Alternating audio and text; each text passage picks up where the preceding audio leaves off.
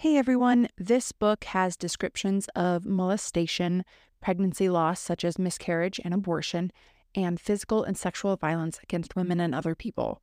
If you're sensitive to these things, please either skip this episode or skip over those parts. Take care of yourself. Hey, this is Shay, This is April, and this is the Bitch Moms Book Club.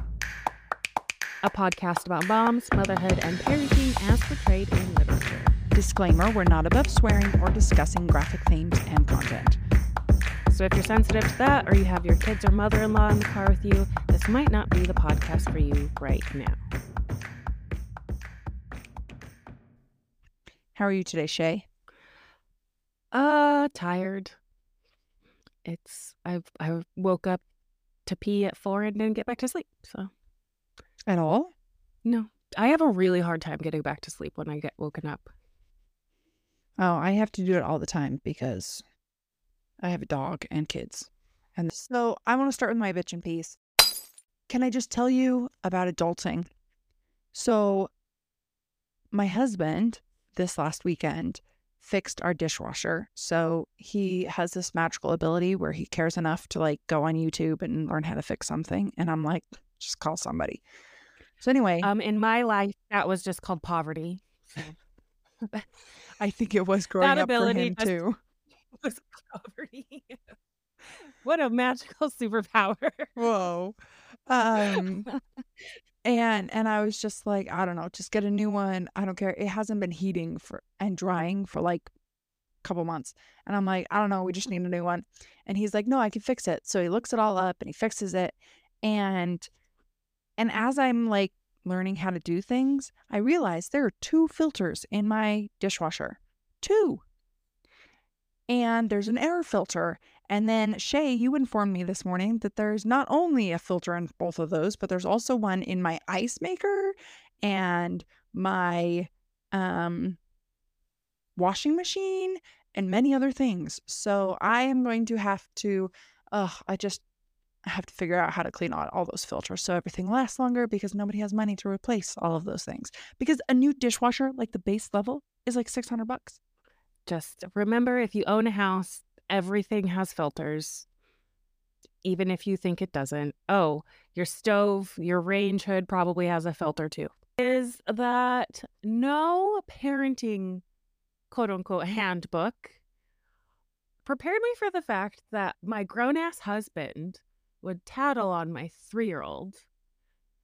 Like, literally, he will seek me out and be like, the kid spit in my face, or the kid's not listening to me. And then he just stands there expectantly.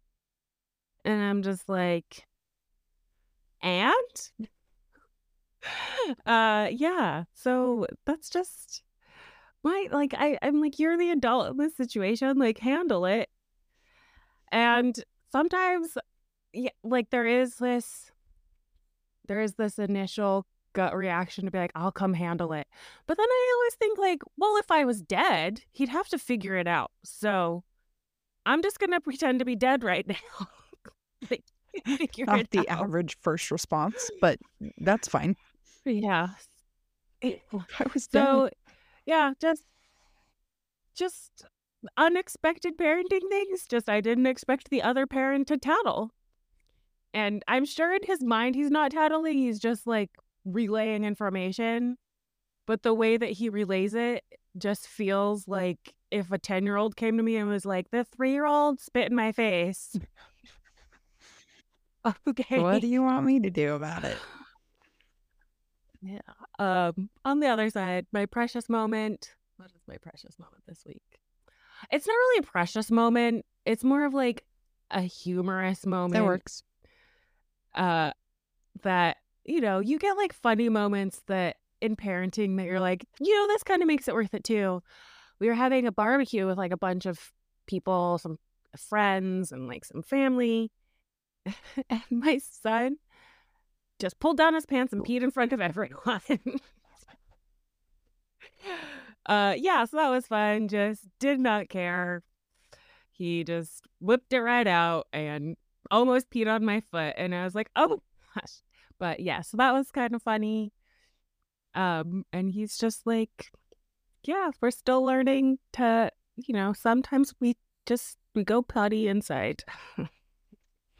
And it's not like you guys are camping people. So like he would be, oh, well, No, I pee outside sometimes. Yeah. it's better than peeing on himself, I That's guess. true. My precious moment. So it's precious and also a little bit aggravating. Because I feel like that's parenthood summed up in like a sentence. But my Yeah. daughter has started mothering my son, which in some ways is really cute because she's like, here's how we do this and here's how we do this. And she'll like read him little books, even though she doesn't know the words. She just has heard it so many times that she hasn't memorized. Um, and so the other day I walk into the bathroom because I was like, hey guys, we're gonna go get in the tub. And I walk in and she's buck naked, taking off his shirt. And she's like, look, we're going to get in the bath. And she was like helping. And they are just giggling and giggling. They thought it was the funniest thing. And I just was like, they love each other so much. And then yesterday, my son all of a sudden runs up to my daughter and just like looks up at her because he's younger and just like stares at her, like with this funny look on his face. And they just busted up. And then he runs away. And then he comes over and he gives her a big giant hug. And then he spent like probably 10 minutes running to my husband and giving him a hug. And then to my daughter and giving her a hug. And then to me and giving me a hug. Like randomly, I don't know. So it was really sweet. He's just sweeter than I Uh, ever expected a little boy to ever be based on how people talk about them. All right. Shay, what's a book you've read to your kid recently that you like? the book I have is called Snakes in Space That's amazing. by Catherine Dennis. And it is a very like young reader book, but it's basically like these little illustrations. It's just 5 snakes that go to space. And at the end, one of them runs away with an alien.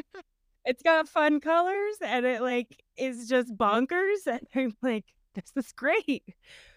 So sometimes we like to just read books that are fun and don't always have to have a lesson in them. Sometimes you get snakes that run away with aliens. Oh, that's funny. I have one as well. It's called A Pocket Full of Kisses. It's about a little raccoon family. And the first time I read this book, I started reading it to my daughter. And it says, Chester Raccoon sat in the hollow of a tree stump and pouted. Please, can we give him back? He asked his mother. I'll be really, really good. And Mrs. Raccoon, because her name is Mrs. Raccoon, which I hate, it should be Mama Raccoon, smiled and said, You're already really, really good, Chester. But I'm afraid no matter how good you are, we can't give him back. Besides, I thought you liked having a little brother. So it's this little guy, and it's really sweet. It's about the boundless love of a mom. But I read it to my daughter, and she was like, yeah, Mom, can we give brother back? I want a sister instead. And I was like, no, we're not having a sister. Well, you never know. Nope. Full stop. Closed for business forever. Well, I wasn't saying that. I was like, he could be a sister. I mean, technically, if that This day and happens, age, yeah. he could be. Hey, you never know, That but happened in my family. that's true. So Those books will be on our Uh, bookshop.org profile, so you can look them up there and see what they're like. we'll have the links in the show notes as well. Yes. Okay, April, what grown-up book have you got for us today? Okay, so the book that we're discussing today is one of my top 5 all-time favorite books and has been for years. It's called The Red Tent by Anita Diamant. This book was published a while ago. It's not a like fancy new one. It's from 1997. So I was 7 years old when this was published. Yeah, so here's your general spoiler alert. We are now discussing the content of The Red Tent, and we will not apologize again. And boy, is it so good. Okay, I love this book. I love this book so much. Yeah, it was a And surprise. I feel like we got it at the same time. It was like one of those warehouse book sales where you could like, if you filled a bag, you could buy the whole bag for like $5. yes. And we both just picked it up and had no idea. Yeah. Well, I mean, the premise of it is Dinah. So the story of Jacob's only daughter in the Old Testament. And if you read pause now and read Genesis chapter 34. It's really interesting, the difference. So I read it after Genesis 34 after I had read The Red Tent, and it was so interesting to me, the difference of how this story could be. So The Red Tent is basically Dina's story told from her perspective and the perspective of women instead of men. Love it. Yeah, which is something that I've been thinking a lot about recently, is like women's voices in scripture or in like historical storytelling, because we don't have a lot of like we don't have any women's voices in the Declaration of Independence or the Constitution. Like, how different would they be if women wrote it, or at least helped write it instead? Maybe it would have been easier to read, honestly. Yeah. Well, maybe it would have included women and people of color and everyone aside from rich white landowning or people owning men. Probably would have also been a little less vague and been like, no, we're gonna get straight to the point. Anyway, yeah. This book was also made into a mini series, either on Stars or Showtime. And I think Rebecca Ferguson plays the lead. I watched it a long time ago. Oh, I And need it to was look this this up. It's interesting because Rebecca Ferguson is a white British lady, Oh, and she plays Dina, who is Israelite and ends up in Egypt. So that seems interesting weird. casting choice, but Back to the beginning. So this book opens with Dina discussing the lack of availability and knowledge of her story, and therefore other women's stories. So I have a couple quotes to read that I just love. So it says that she talks about how no one knows her story, and she says it's not your fault. The chain connecting mother to daughter was broken, and the word passed to the keeping of men who had no way of knowing. That is why I became a footnote. My story a brief detour between the well-known history of my father, Jacob, and the celebrated chronicle of Joseph, my brother. On those rare occasions when I was remembered, it was as a victim. Yeah, so it's this beautiful, like, hearkening back to the stories of women. she takes a really long time to actually show up as the main character of the story. I think I realized it's like 50 pages in before she actually makes an appearance, which makes sense in the context of like the history. We don't in today's writing world, it is like writing an entire backstory before you get to your main character is frowned upon now. Like, you don't give a whole family history. You start with your main character. But if you look at like older books, like in Dickens' era, they would write like a whole family history. And in the Bible, they write a whole family history. So it's like, this last time I was reading through, I was like, she takes a long time to show up, but it makes sense. Yep. Yeah. And so she begins with the story of her mother's. So if you remember this biblical story, Jacob ends up with 4 wives, kind of 2 wives and 2 concubines. Plus, I'm sure he gets more later on. But it begins with Rachel meeting Jacob at the well, and he kisses her. And she like freaks out and is so excited and madly in love, runs back to camp where Laban is and her sisters. And she's like, hey, my cousin is coming and he loves me. Like, we're getting married. And then Jacob comes and meets Laban. Well, Leah makes eye contact with him and he doesn't look away. So she's now in love with him because in the story, she has different colored eyes. And so most people would never like make eye contact. They thought she was possessed or demonic or something because she had 2 different colored eyes. And he didn't. And so she was like, oh. So then she makes a meal for him and she says, I suffered over that meal like nothing else I had ever cooked. Leah is also the most, like, Rachel is beautiful, but Leah is the most forward, and lewd is how it's said in this book. But Leah says, I knew how to please his mouth, I thought. I will know how to please the rest of him. So, you get that like sexuality almost before, like really early on, because it's normal and natural and healthy. Then we meet Zilpah. Do you say it Zilpah? That's how I said it. Yeah. I've always heard it. So Zilpah talks a lot about being a priestess, but doesn't actually have the gift for it. So she makes like one correct prophecy, and then everything else just kind of never really comes true. But she does have lots of stories about heavenly beings, the gods, and Heavenly Mother or a female deity is a big storyline running through the whole book. And that kind of begins with Zilpah. She was Leah's dowry. She doesn't like Jacob, but because he's more attractive than everyone else and he speaks really well, so he's clearly somewhat educated and he's cute, and she doesn't think that she thinks that the relationship between her and Leah specifically will change because of him, and she doesn't like that. I think she's a little bit in love with Leia. Like, I agree. not to slap a sexuality on her, but she doesn't like Jacob or men in general, and she's really attached to Leia. Yes. She is attached to Leia both emotionally, but like you said, she's her dowry, like she belongs to her.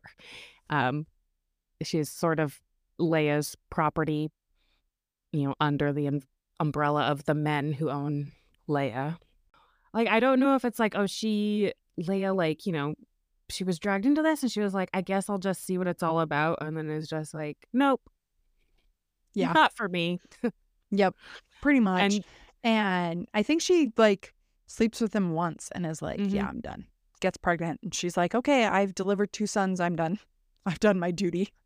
I don't know if it's like maybe because she comes with Leia and like she can't just be like a floating woman. So she just like married. I don't know. Well, I mean, technically she is Jacob's property at that point because she was the dowry for Leia. So for the purpose of later being a concubine. So she's kind of a concubine, but she births her children on Leia's. So she's Leia's handmaid. Anyway, so Bilhah is younger than everyone else. She's short, she's sweet, very observant, and she kind of just watches everyone. And she's Rachel's dowry. So, but we don't really learn a lot about her. Her story is fairly quiet.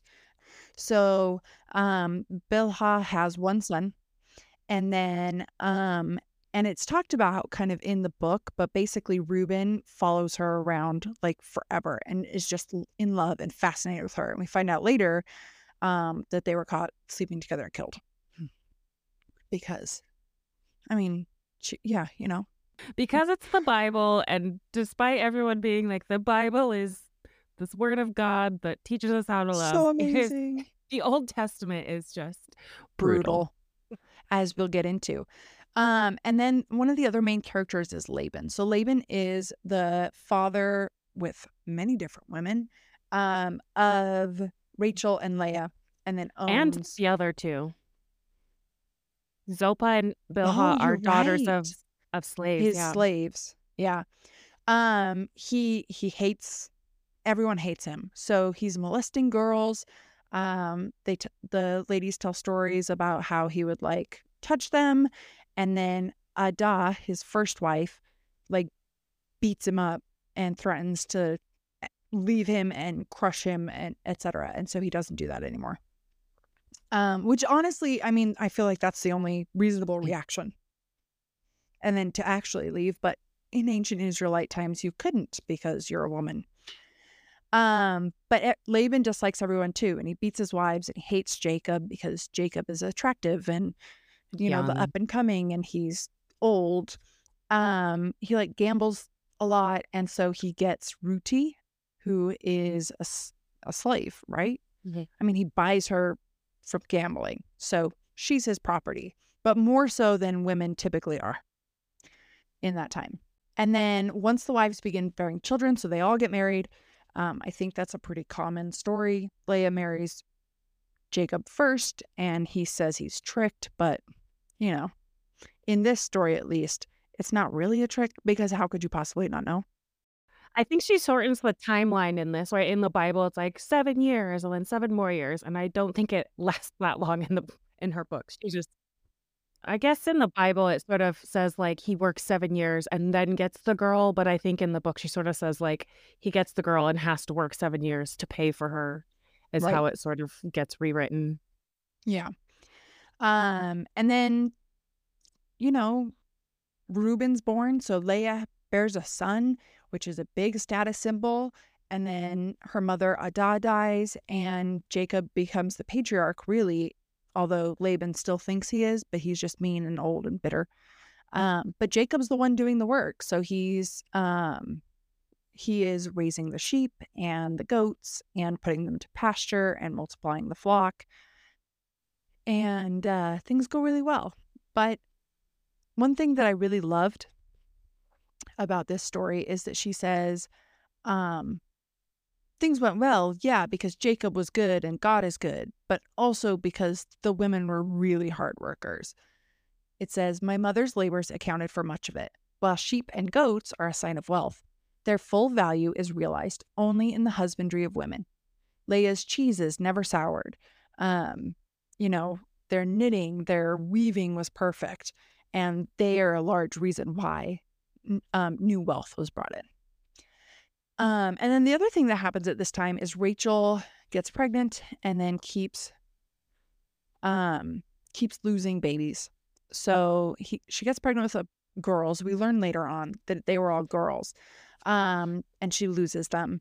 And then Leah keeps having babies. And so now Jacob has 10 sons, and Rachel's bitter because she doesn't have any children and certainly not any sons. And Leah just keeps pumping them out. And that's how Bilhah ends up marrying Laban, is because Rachel's like, "I want babies, Bilhah, Yes, marry my husband and I'll have," but then she, like, can't take Bilhah's baby. Like, I know. she's like, "Oh, this is my baby," and then she holds it and sees Bilhah's face and is like, "I can't take your baby from you." Yeah. And it's really sweet. But so much of this part of the story talks about women's worth, and they discuss it as women's worth tied to the bearing of children, specifically sons, because patriarchy. It's I think it's when you were giving that quote about, all of this stuff, all of their wealth comes from the work of women. It just made me think of, like, all of the invisible work that women do so that men can succeed and thrive.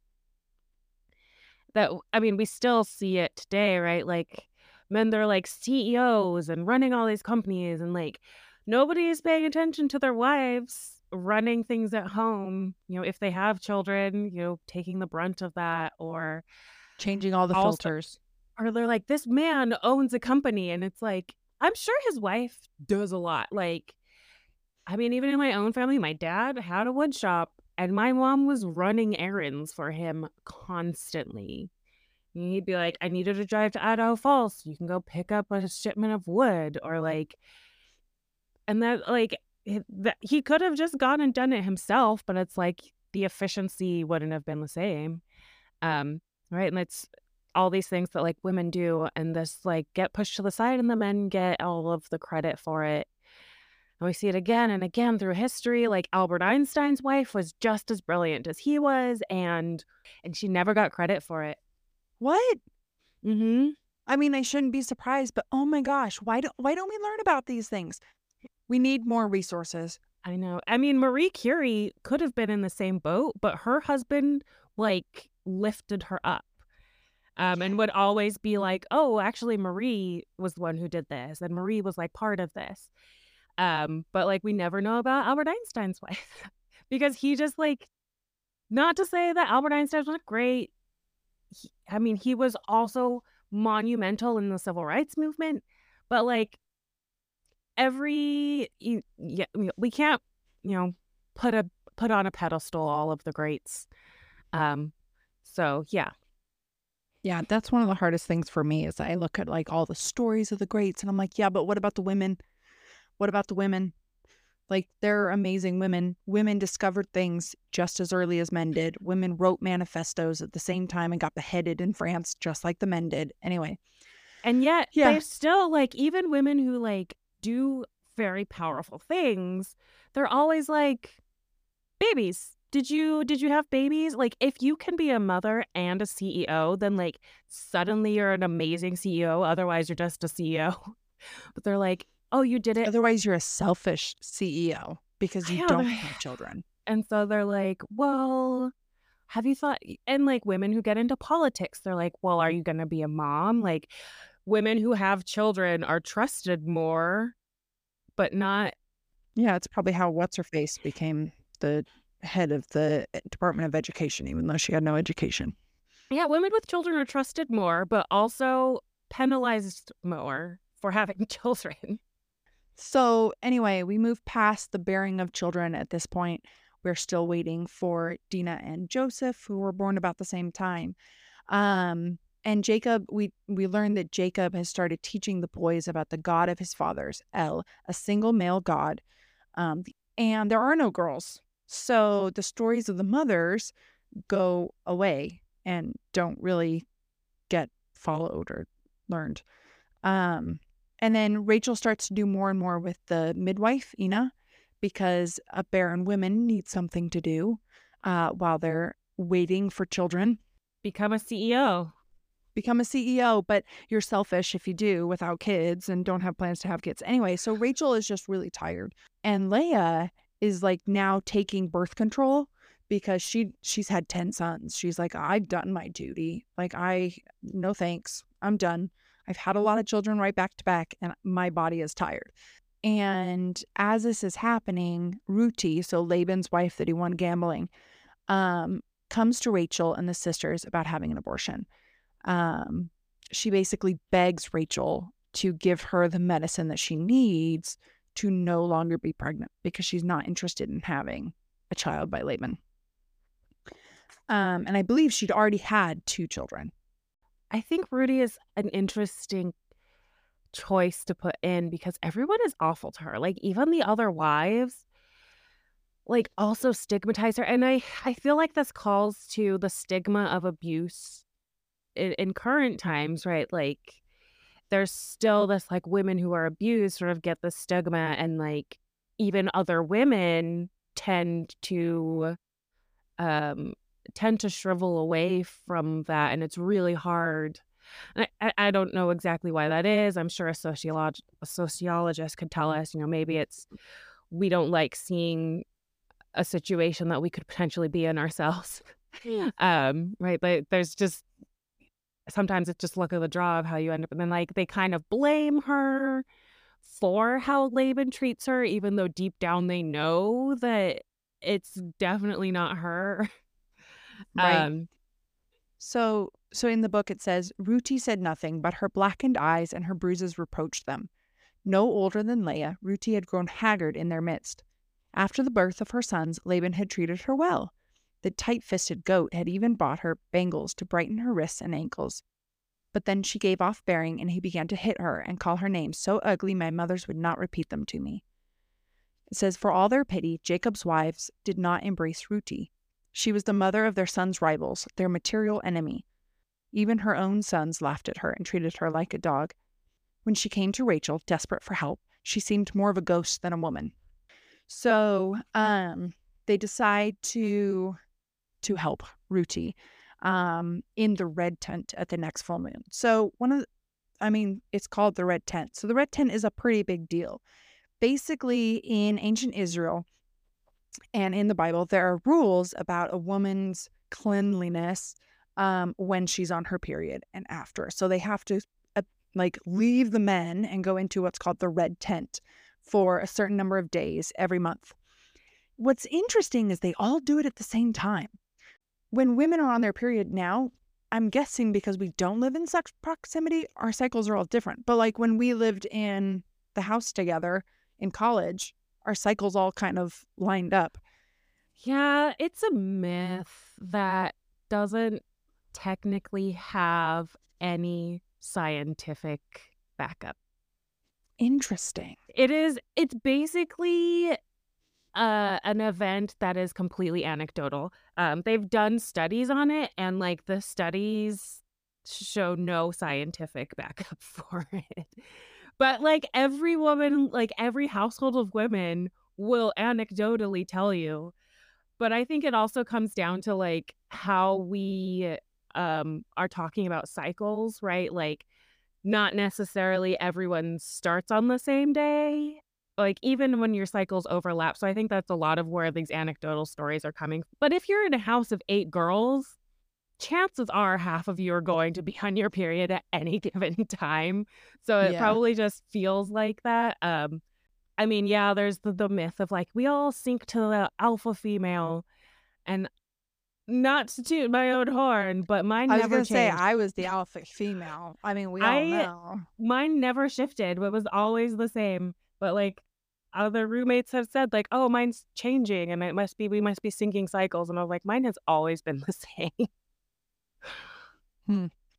But at least in this book, everyone has their period like at the same time, which is Yes, interesting. And it's like a certain time of the month every month. It's like in the dark of the moon or the new moon or something. it's definitely And some magical thinking happening. I think is oh what's yeah, happening. oh It's yeah. some But creative license. yes. So the women all enter the red tent and they're all together in these times. And so they like basically get to just relax and they deal with the menstrual pains and stuff. Um, And but pretty much feminism now has us working through it. ugh, I would much rather lay back and eat treats and not have to deal with my children or husband. Damn those feminists. Um, down with the patriarchy. Anyway, so it's just really interesting. So it's in this red tent in these days and weeks when Dina is with her mothers. She calls them all her mothers and aunties. That she learns all of these stories, that she's told the story of Rachel and Leah and Bilhah and Zilpah, and these women tell her about themselves.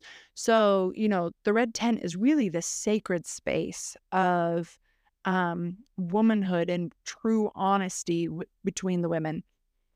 And I mean, there are competitions there because, Rachel's barren and Leah's prolific. And, there's still that going on, but it's a sacred place. And so what they decide to do is to help Ruti have an abortion. And so Rachel will give her herbs and things to start that. Um, and then it becomes very clear to everyone in the tent that she is not, It's not abnormal. that this is not normal. Rachel is not trying to save the baby, and that this is something that is being done on purpose. Right now, in our political climate in the US, this is a huge deal. Like women's rights to their bodies and to when they are and aren't having children. And I have so much to say about it. And I just can't even find the words to start. I guess that it has always been a problem. It's always been a point of contention, but there's also this modern idea that abortions have always been a bad thing and that we've always sort of seen them as like against God and all of this stuff. But historically, all of the records show quite the opposite. I mean, Benjamin Franklin wrote like a recipe book, and in it, there are recipes for abortions. Um, Abortion has always sort of been one of those like gray areas of legality in the US. So it sort of started out during colonial times as like it was made illegal as a protection for women, actually, to protect them from predatory abortionists who like would claim to be abortionists, but they were like they basically were slaughterers. It'd be guys selling snake oil and being like, I can perform an abortion, but they had absolutely no idea what they were doing. And so those laws actually came into place to stop those abortionists, like those specific abortionists. And they tended to be men. Um, but around that time also, anything that had to do with the uterus and women's bodies was in the hands of women and midwives. And so, like, it was generally handled by midwives. And so, like, really, the illegality of it only really affected male physicians. That's in air quotes if you are listening, because you could become a physician by like reading a pamphlet back then. And so it hasn't always been an illegal, and it was always a really common practice throughout all of history, through every culture. And it really didn't start to become illegal until we got the rise of like The puritanical, evangelical. yeah, and like not even pre-evangelical, but like puritanical, like Comstock. You'll have to look him up. I think his name was Anthony Comstock, and he hated sex and hated fun. Oh, I need to And read about him. I'm pretty sure he hated women. Well, Um, obviously. and he was the one that was like, it's illegal to sell birth control through the mail. It's illegal, right? Like, and really started once we started essentially having men take control of everything physical. That's when it really started to become. And then it really wasn't like a religious issue or tied to a religious issue or like any sort of moral issue until probably the 1900s, or like even I would say I Probably can't post quite World place. War II. I think a little bit before then, but it was definitely like by the 50s and 60s was when it started to become tied to morality and become a moral claim. But before that, it never had been.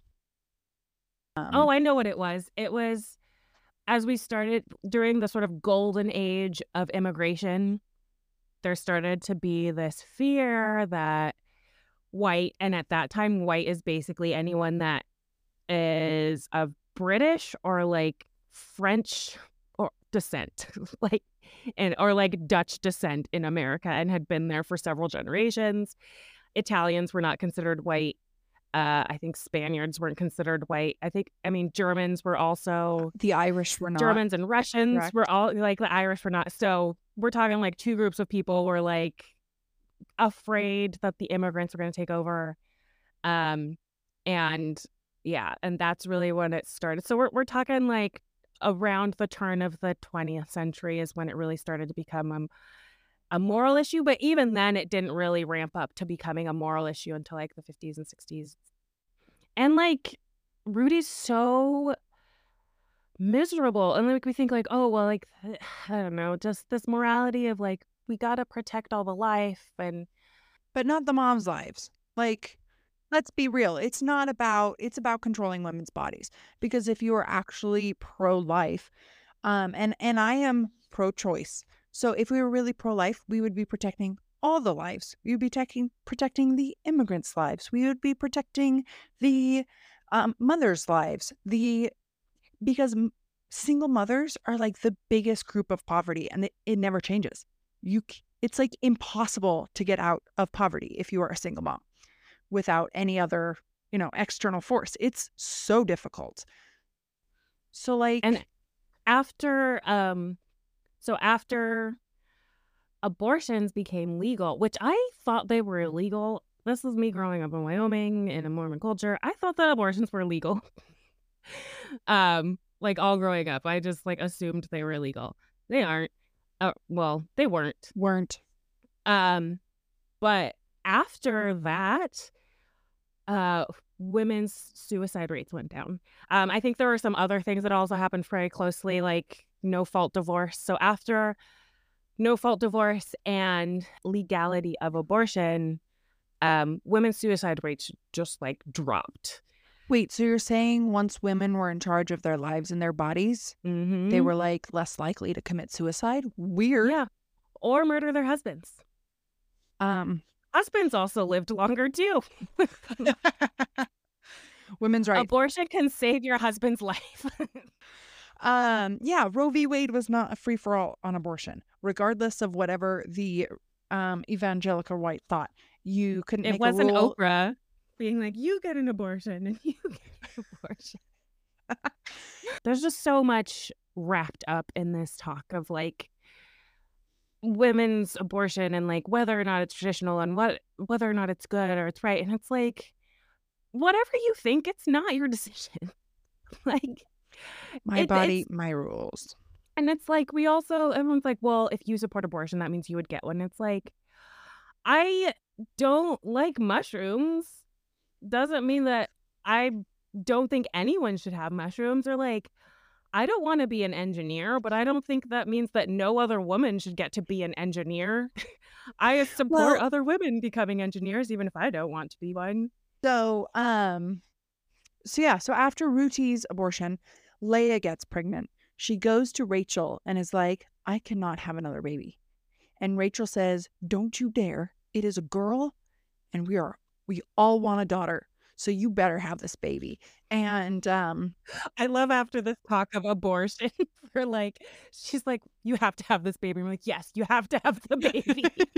After, like, "Don't have babies if you don't want them, but also have this one." right, because this one was a girl and they all needed a girl and nobody was going to have a girl. But Leia was super scared because all of Rachel's miscarriages had been girls. So she was like really worried, but she gives birth to Dina. And then shortly after, um, Rachel gets pregnant with Joseph. So we have these two, they call them milk siblings, right? And so Rachel and Leia have these two children very close. And Rachel gets super, super sick. So Leia nurses Joseph. So Dina and Joseph grow up really close. Would you have nursed a friend's baby? Potentially.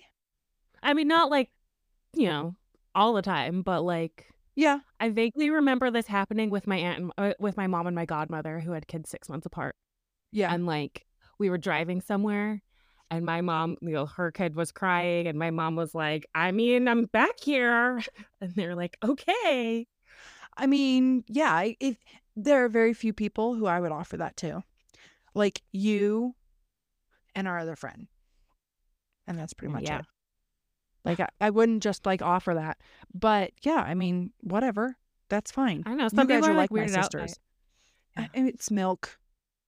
It's like drinking from the same cow. Let's be real. It's fine. It's just a Um, water fountain, okay? I mean, it's there It's a anyway. public water fountain, anyone can have a share. I mean, I don't know if it's a public water fountain, but anyway, so Joseph and Dina grew up together. Now, this is where the story kind of flips and starts talking to Dina's story, and how she grew up and how she left Canaan. So, Dina is growing up. The older boys are super difficult. Reuben is chasing around Bilhah because he's madly in love with her. Who knows how early they get started. But yeah, so Jacob finally, as Dina is growing up, Jacob finally gets permission to leave Laban. And Jacob is in like his 40s, so it's been like 20 years. He's been working the flocks and raising dogs to herd the flocks, and he basically tricks Laban into giving him the hardiest goats and sheep. Rachel ends up stealing the teraphim. So in that time, a lot of families had like statues of gods, even still now sometimes, but they had like these god statues. And so Rachel steals them from Laban. They're Laban's gods, the women's gods, because the women don't worship El, like Jacob does. So they steal their gods because they're now leaving their homeland and they're like, these are coming with us. These are ours. Rachel and Leah form a truce, and Dina is like very surprised to see them together with Jacob talking because this is like super foreign concept for them. Laban confronts them about stealing his gods, and he ends up having to like search everything, and then he goes into the red tent, which is like super taboo for a man to be in there, and Rachel admits to stealing them and then says they are bathed in her menstrual blood, so he won't touch them because they're unclean. And she's like, sure, Dad, take them. I have covered them in my menstrual. Like, it's this big old fu to her nasty, angry, bitter old dad. And in like the most Rachel way possible, like stubborn. And she was like, yes, I'm beautiful, but also I'm kind of a bitch. And we like that about her. Jacob starts like losing his mind. He's freaking out about seeing Esau again. because he stole his inheritance and was like, this is mine, bye. And so that fear kind of spreads throughout his family. So they cross this big river. Jacob stays behind in this clearing. And then we find out that he was like attacked, like brutally attacked. We don't know how, but maybe it was like by a spirit or something is the story. And then he recovers. Jacob and Esau meet. They fall upon each other weeping. They've forgiven each other. And Dinah meets Tabea. Tabby? Tabea, probably. Tabea. So Tabea is her cousin and a girl her age, and they're like best buddies immediately. And then they meet Rebecca. Rebecca is like this high priestess at Mamre. She's kind of a bitch. Like, not necessarily in a good way. She's mean. She's not a bitch. She's mean. So she freaks out about the way Tabea is treated during her first period. Tabea's like put out alone, and it's like really shameful, and they're like, we don't talk to you, go away from us. I think Tabea's mom is like from a different tribe, Culture. so has different has different rituals, and right. They went with her ritual rather than Rebecca's. the. And so Rebecca was really mad because she told the mother, like, this is how we do it in our family. And Tabea's mother was like, I'm doing it my way. And so anyway, Rebecca like gets really angry at the mother, and the mother ends up packing Tabea off in the middle of the night, and she's like never seen again. And Dinah hates Rebecca, who she calls the grandmother. And then Leah pulls Dinah aside and says, let me tell you some things. Like, you can hate her, but it's not really fair. You don't understand. And so she teaches her about the way that the women of this tribe give their blood back to the earth, which she's going to find out shortly because she gets her period. So Dinah ends up staying with Rebecca for a few months, doesn't like it. She's sent away because she's not cut out to be high priestess. And she's super relieved about it. And then Jacob and his retinue move to Shechem. Is that how you say it? Shechem? Shechem? I don't know. No. I assume. From what I know about Hebrew and Arabic, that would probably be a k sound. Okay. So Shechem. Like challah. That makes sense. Simon and Levi dislike the leader of Shechem early on, even though their family does really well there. And so that kind of starts the devolving of this whole time in Shechem. So Dinah starts going through puberty, exploring her body, realizing things are changing, realizing something's going on there in the tents between the men and the women, is caught listening in as her brother and his wife get it on, and is like, ooh, getting kind of hot and bothered. And the midwife is like, oh yeah, your time is coming. Go away. And like holds her off by the ear or something. And so then Dinah gets her period. So she goes through the ritual the way that Rebecca has said she should. They give the blood back to the earth. And then one of the new wives, so one of the wives of the sons, freaks out and is like, they're worshiping demons, basically goes to Jacob and is like, this is awful. Like, it's terrible. And Jacob gets really mad and takes the teraphim and destroys them. So he like throws them on the ground, beats them up, and breaks them, shatters them everywhere. And then he starts disliking the red tent. There's this story of like how we initiate girls and young women into like being a woman. Specifically, we do it in our society as like men. Once you menstruate, then you're a woman, right? You can have babies now, so you're an adult. Not really, but which is wild because like most people get that at like 13 now. So I know. No, you're still a girl. You're still a girl, and you still should not have children until you're much older. So now that she's like a woman, Rachel and Ina start bringing her with them on midwife trips. And they end up going to the palace in Shechem. and Dinah meets Shalem. And it is love at first sight. You get this meet cute where they have this like look. He's an Prince. Egyptian prince. Yeah. So they meet, they share these looks, and they're basically engaged, which is kind of interesting. But basically, His he mom like, sets them up. yeah, and he looks at her, and she looks back, and she's like, "Ooh," and then he's like, "Hey," and then they know they're in love. So he tells his mom, and it's this whole thing, and she calls Dinah back through the person who just gave birth at the palace, and they have a meet cute again, and then he basically like takes her to his bed, and they make love, and They yeah, they're consummate the married. marriage themselves. Yes. And so he's like madly in love. Madly in love with her. She's madly in love with him. Shalem goes to his father and he says, "Go to Jacob, pay the bride price, like the dowry. I love this woman. She's mine. Like, I want her to be my wife." And so the dad goes, "Sure, let's do it." So he goes to Jacob, he brings all this stuff.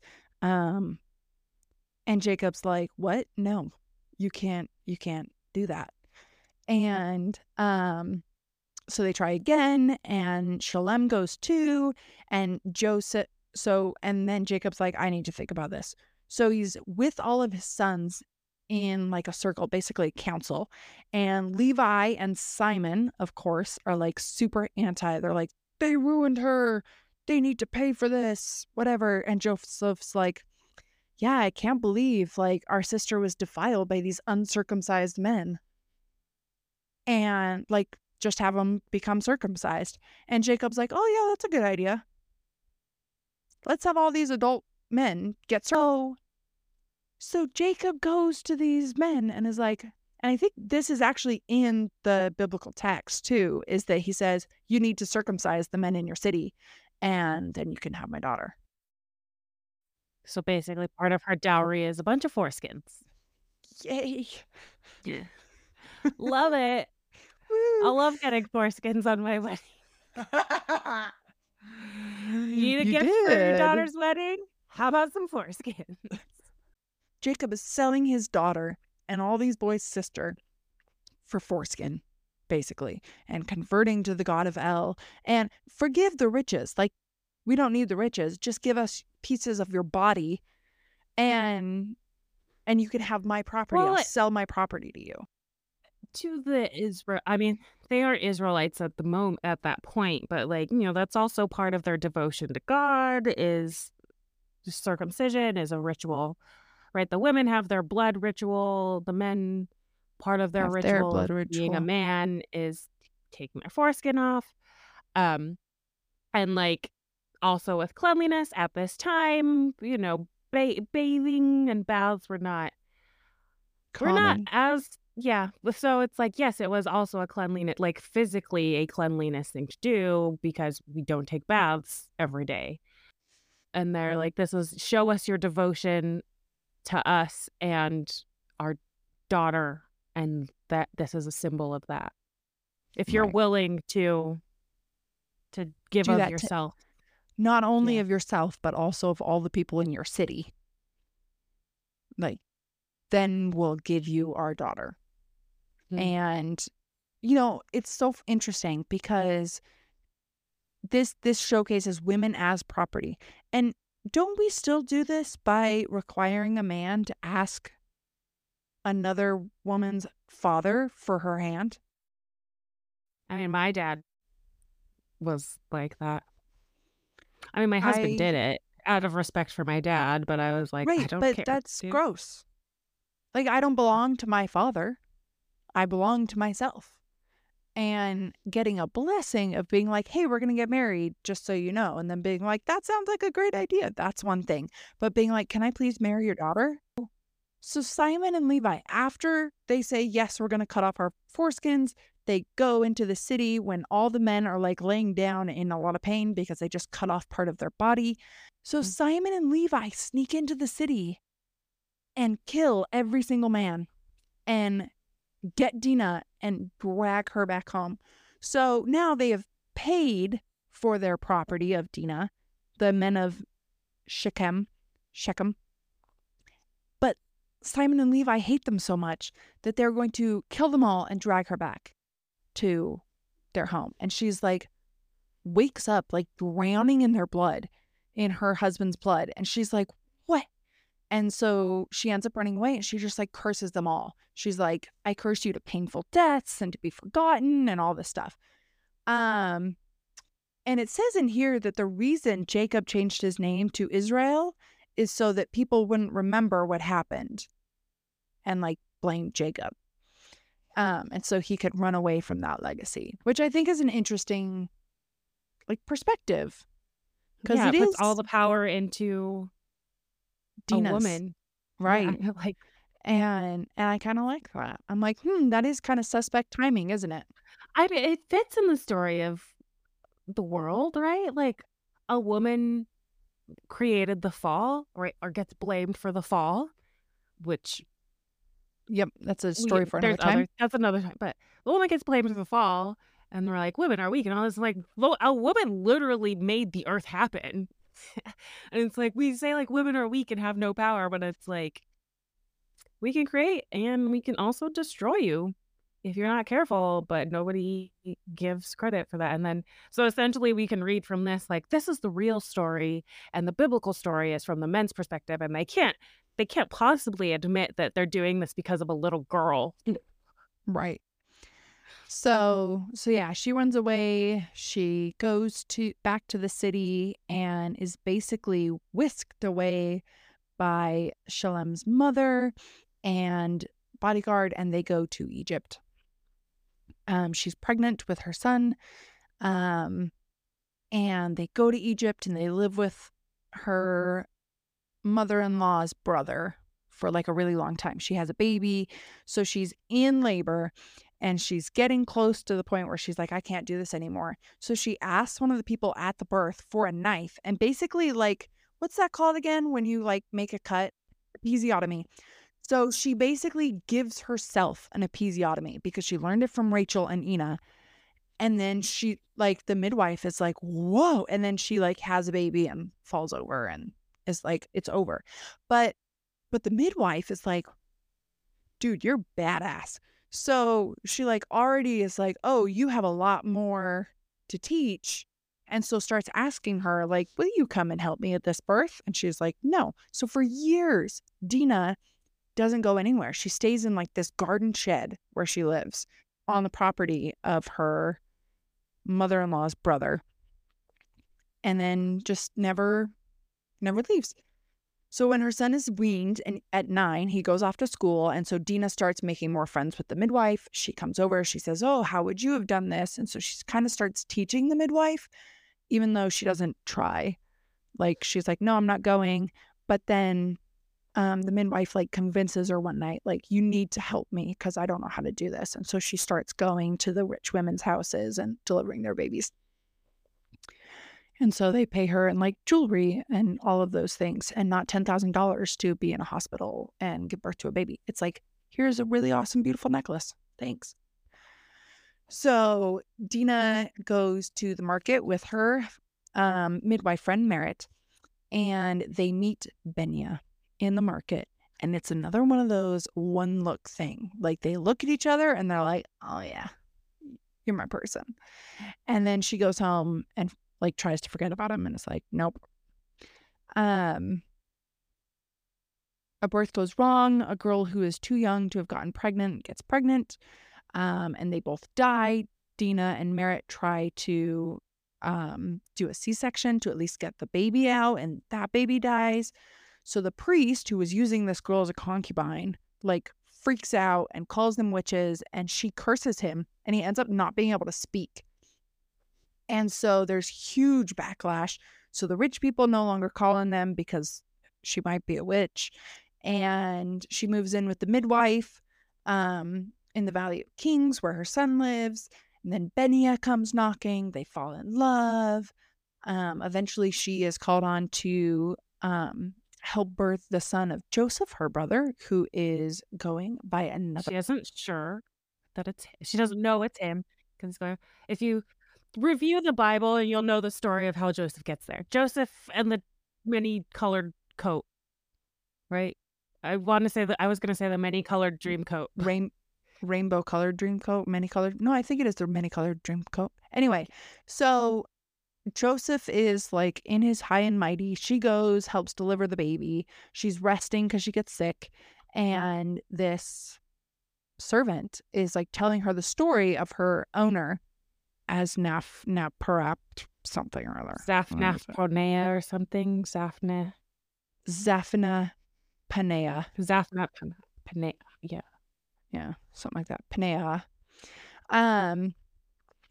And Dina is like, oh my God, that's my brother.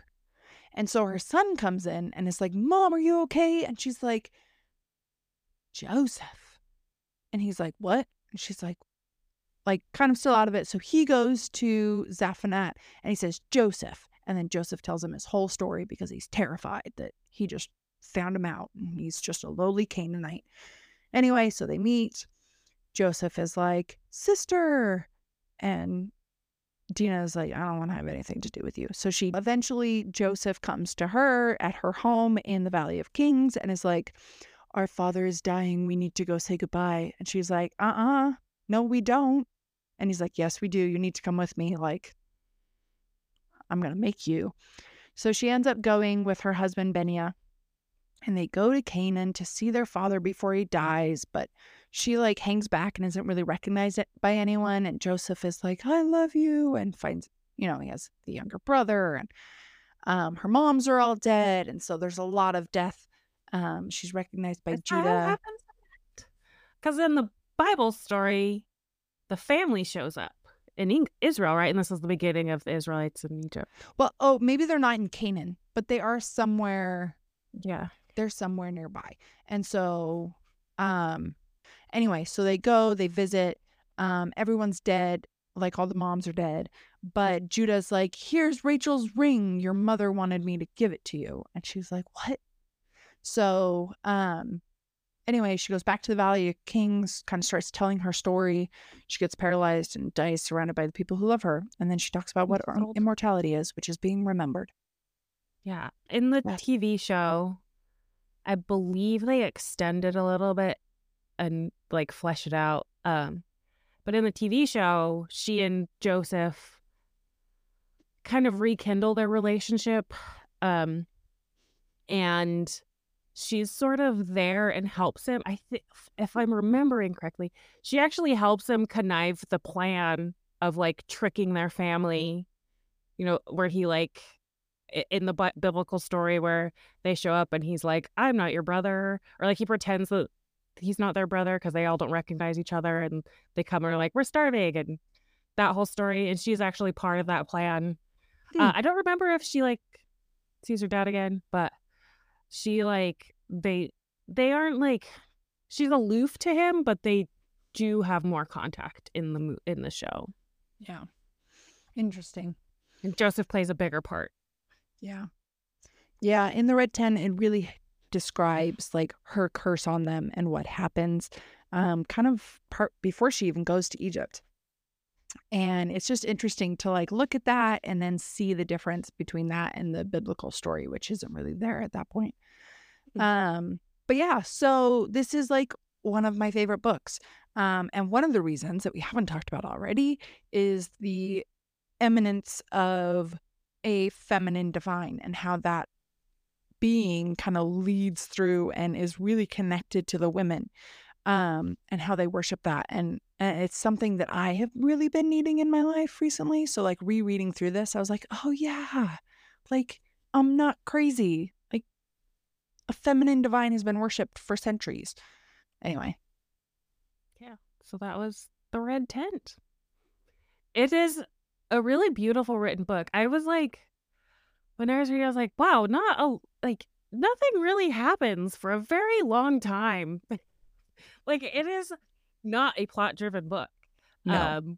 But it is so beautifully written, and like it's told very oral tradition, like storytelling kind of way. Because so I'm like, it is. But it's like I still wanted to read like the next page and all this stuff. So it is a very like beautiful book that really focuses on the power of women and womanhood. And I love stories that bring to light like lesser known individuals from history, or like, yeah, all of those things. Yeah. One of the things that Anita Diamant says is that she did this in the spirit of midrash, which is like reading between the lines of the text.